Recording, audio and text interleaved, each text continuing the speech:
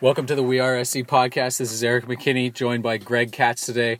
Just finished the first scrimmage of USC spring ball, practice number 6 on Saturday.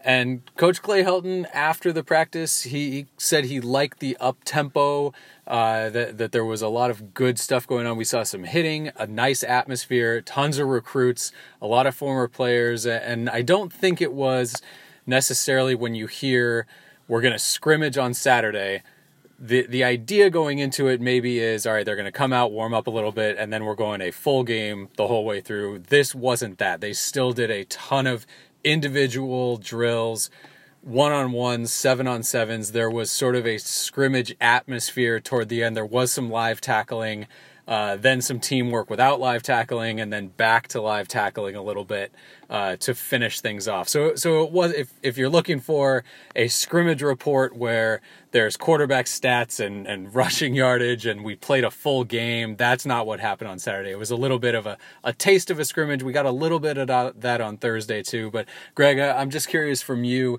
your sort of overall thoughts about the, again, quote unquote scrimmage, but Saturday's practice. Well, I thought this, I think we're getting used to the fact that the word scrimmage doesn't necessarily imply what we maybe traditionally think of as scrimmage. In other words, they do their warm-ups and they get right into it for 60 or 70 plays. It's more a practice with, live tackling at some point, not consistently all the way through. So I think once you adjust to the fact that that's what he does, and there's nothing wrong with it, that's just how he goes about doing his things. I thought my takeaway from it was the players enjoyed it. There was a good fan turnout, as you said, a good selection of recruits, and maybe a few other surprises along the way. I guess I could say the word portal transfers, possibly. I'll leave that to our illustrious guru, Erik, to explain that at some point. But I thought it was definitely a day that you could see certain individuals standing out. I would say that for me personally, the two that stood out to me, number one, the punter, Griffith. I thought that he's just going to be a major, major weapon. I don't think we've seen a punter like this since Tom Malone, when Tom was healthy. I think this guy could be better than Tom Malone. What he can do with the football, because he's got the professional Australian experience, I mean, it comes out end over end. It's a knuckleball, and the ball's moving sideways. There's going to be some fumbles. There's going to be, and when he has to really nail it, I mean, a hang time, the NFL scouts are going to be drooling looking at this guy. The other one that I thought for me stood out was definitely number 30 on offense. And we all know what we're talking about, number 30. Marquise Stepp. Marquise Stepp, exactly. And Marquise especially was just Lindell White all over again. And I was talking with Pete Arbogast, the SC play-by-play guy, and he says, this guy might be better than Lindell at some point. Now, he being Helton, touched on him, and I don't think that the evaluation of him was it was a little bit more reserved than maybe I would have. Absolutely, I'm with you on that. I would have gone more than what Helton said, but Helton's going to be reserved. It's still early in spring. Yeah, I think that basically, there's the obvious message there is that Stephen Carr better get off of his illness in a hurry, because this guy is that good, and I think they're slow playing Marquise a little bit. But let's make no mistake about it. This guy is a major, major player back there. So Stephen Carr, Vavai Malapai, they missed the last 2 practices with Coach Helton, said that there's a little bit of a flu going around, so illness for them. They got to go through some walkthroughs today, but did not take part in the scrimmage and any of the live tackling. Marquise Stepp did. They had a session where they started basically overtime rules from the 25. Marquise Stepp got the ball from the 25. He was tackled. He was tackled by 2 players at the line of scrimmage. You look up, and he's 15 yards downfield running through 4 or 5 other guys. The next play is a run up the middle. Again, he's through 8 or 9 guys down at the goal line. Might have gotten in. They marked him short. Then he goes up and over the top for a touchdown. It was 3 plays where if he just sat out the rest of spring and that was his spring reel, it's a phenomenal spring from him. I think that, again, the older guys, talking about Carr and Vi, they've obviously been in the system, not this offensive system, but they've been at USC for long enough, and you've seen enough flashes from those guys where you're comfortable with those guys being 1 and 2. I don't know if Stepp is going to let it be that easy. I mean, he has been that good this spring, and he is that difficult to tackle. Another guy I think that had a big day today, Amon-Ra St. Brown. This was specifically during one-on-ones, 7-on-7. Some just unbelievable catches. One directly over the a little Willie Mays, where directly over the shoulder, looking straight ahead, the ball dropping into his arms. And then he had a one-handed catch where he goes up high, sort of falling backwards in the end zone. He's a guy where you were waiting for sort of the big plays, and we've seen them now Thursday and Saturday getting on the end of long, deep touchdowns. But, he's just another guy in what we've seen in the wide receivers. It's been terrific play from those starting 4 wide receivers, Michael Pittman, Tyler Vaughns, St. Brown, Devin Williams, and Greg, I know you wanted to hit on another wide receiver. I was actually very excited, Erik. John Jackson III. It's no secret his father is recovering from a very serious stroke and has got some real challenges along the way, but nothing could make him feel any better than if he was here to see his son, because he made some plays out there today just as a possession type of receiver.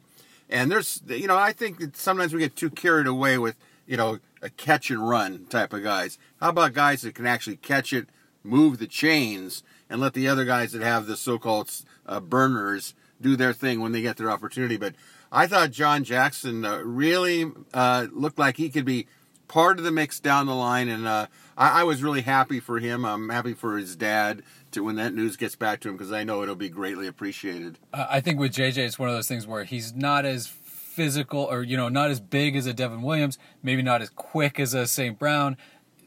So he doesn't have like the plus things of everyone else. But again, in this offense, if you know where to go, you can run your routes, you can catch the ball, and maybe do a little bit of it, a little bit of something after that.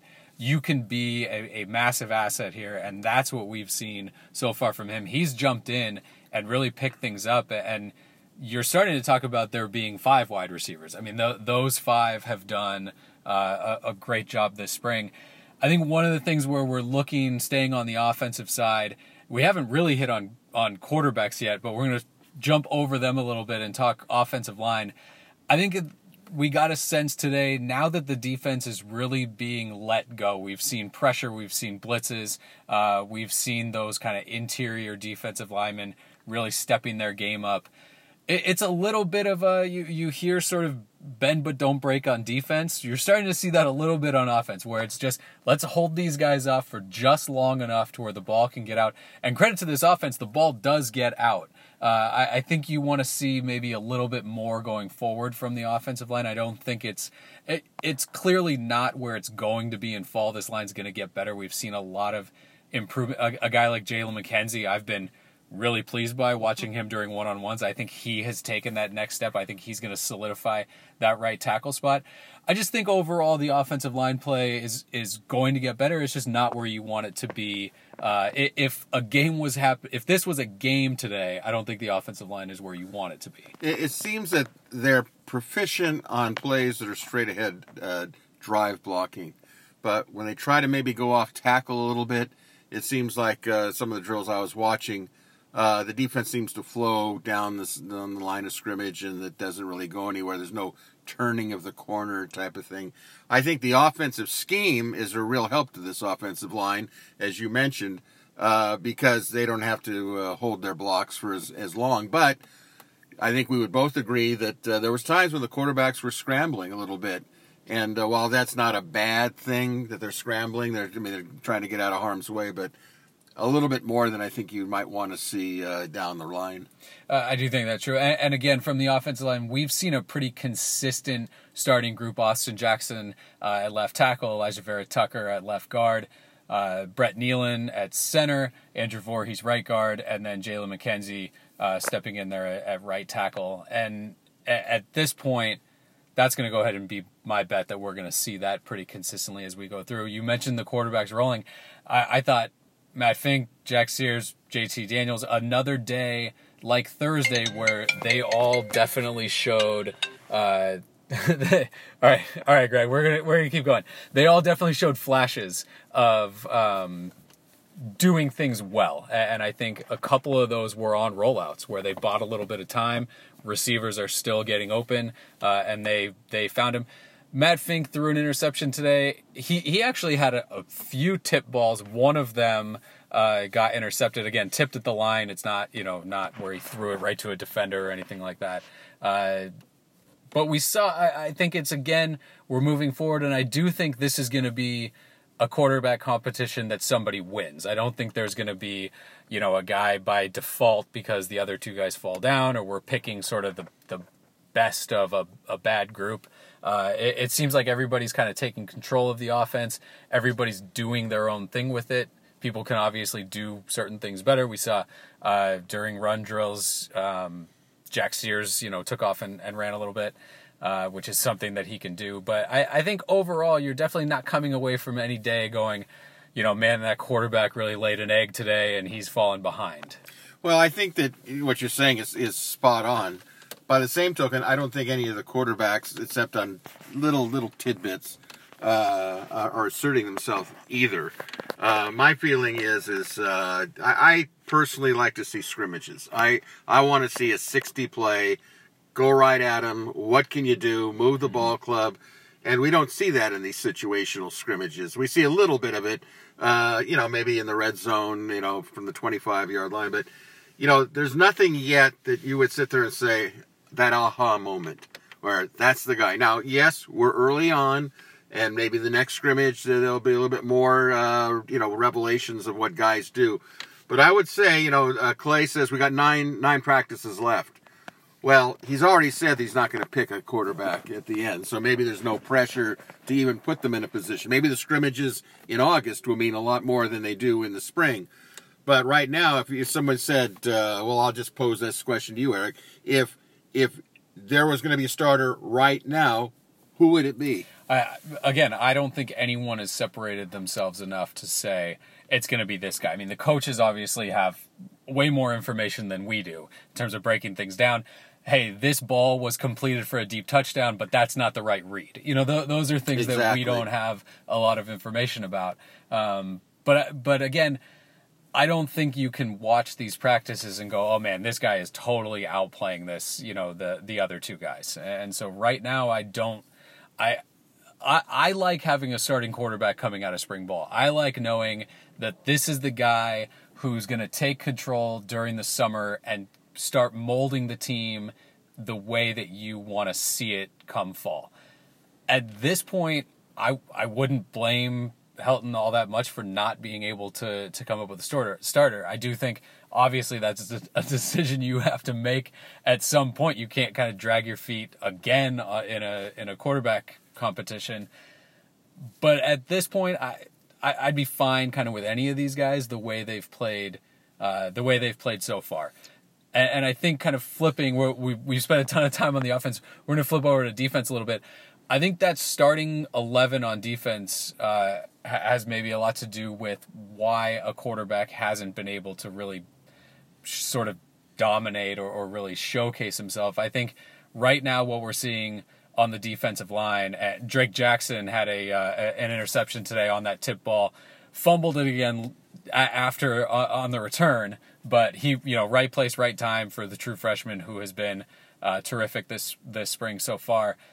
I think what you're seeing on defense is really that starting 11 coming together. I think there's some spots behind some of these guys where you need to start developing a serious two deep.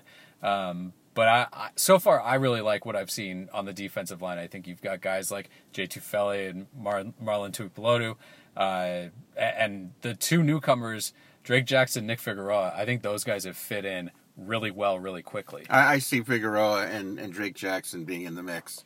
I think that they're too good not to be in the mix. I talked to Clancy the other day, and he was saying that they 95% of the defense is the same as last year. Well, I'm more curious about the 5% that isn't, because sometimes, as we all know, coaches do sandbag and they don't want to give out too much information. But, are they running a 3-3-5? Do they really not have a predator? Maybe they do, maybe they don't. I tell you what does give me, first, the good news. They floated the ball from hash line to sideline. Okay, they don't get sucked in. They're disciplined.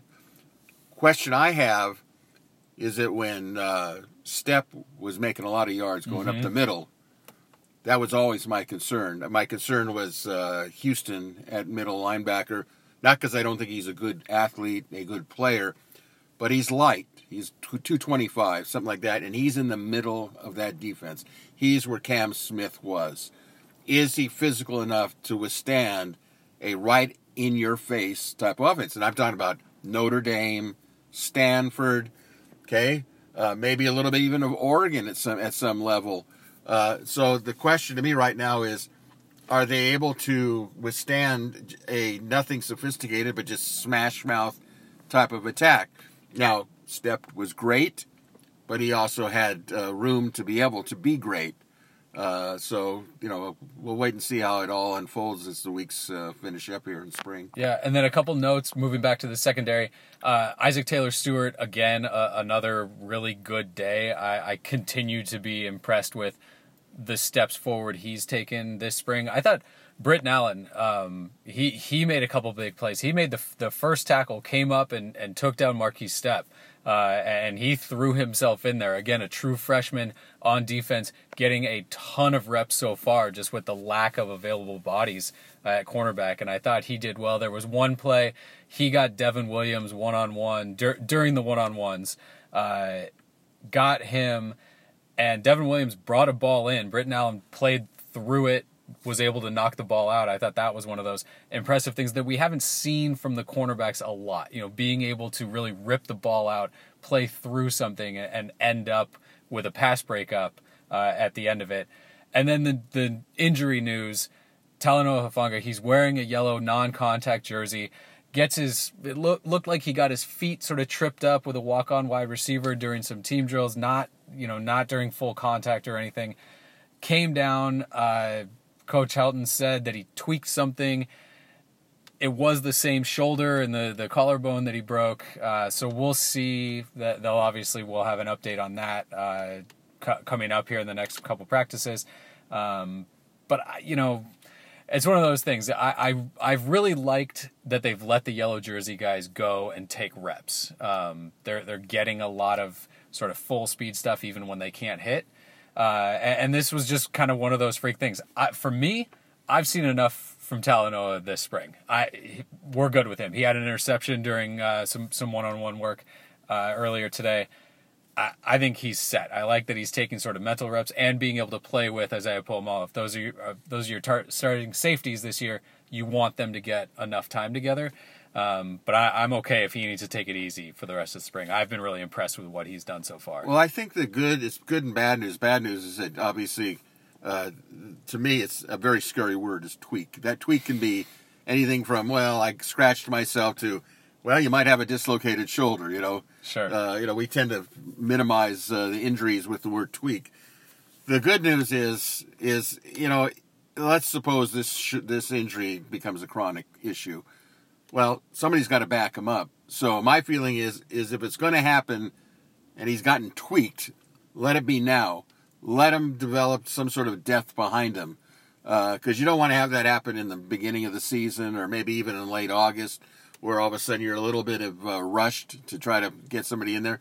So, we'll follow the progress of who backs him up, see what kind of production they can get. So kind of turning a negative into a positive. That'll be something to keep an eye on, I think. All right, so for Greg Katz, that's our extensive, thorough look at Saturday's practice. The first sort of full pad scrimmage situation of the spring. Trojans will be back at it on Tuesday as they enter week 4 of spring ball, week 3 of spring ball practices. We're getting closer and closer to that halfway mark here, and so we'll pick it up when the Trojans do next week. Thanks for listening to the WeAreSC podcast. For Greg Katz, this is Erik McKinney.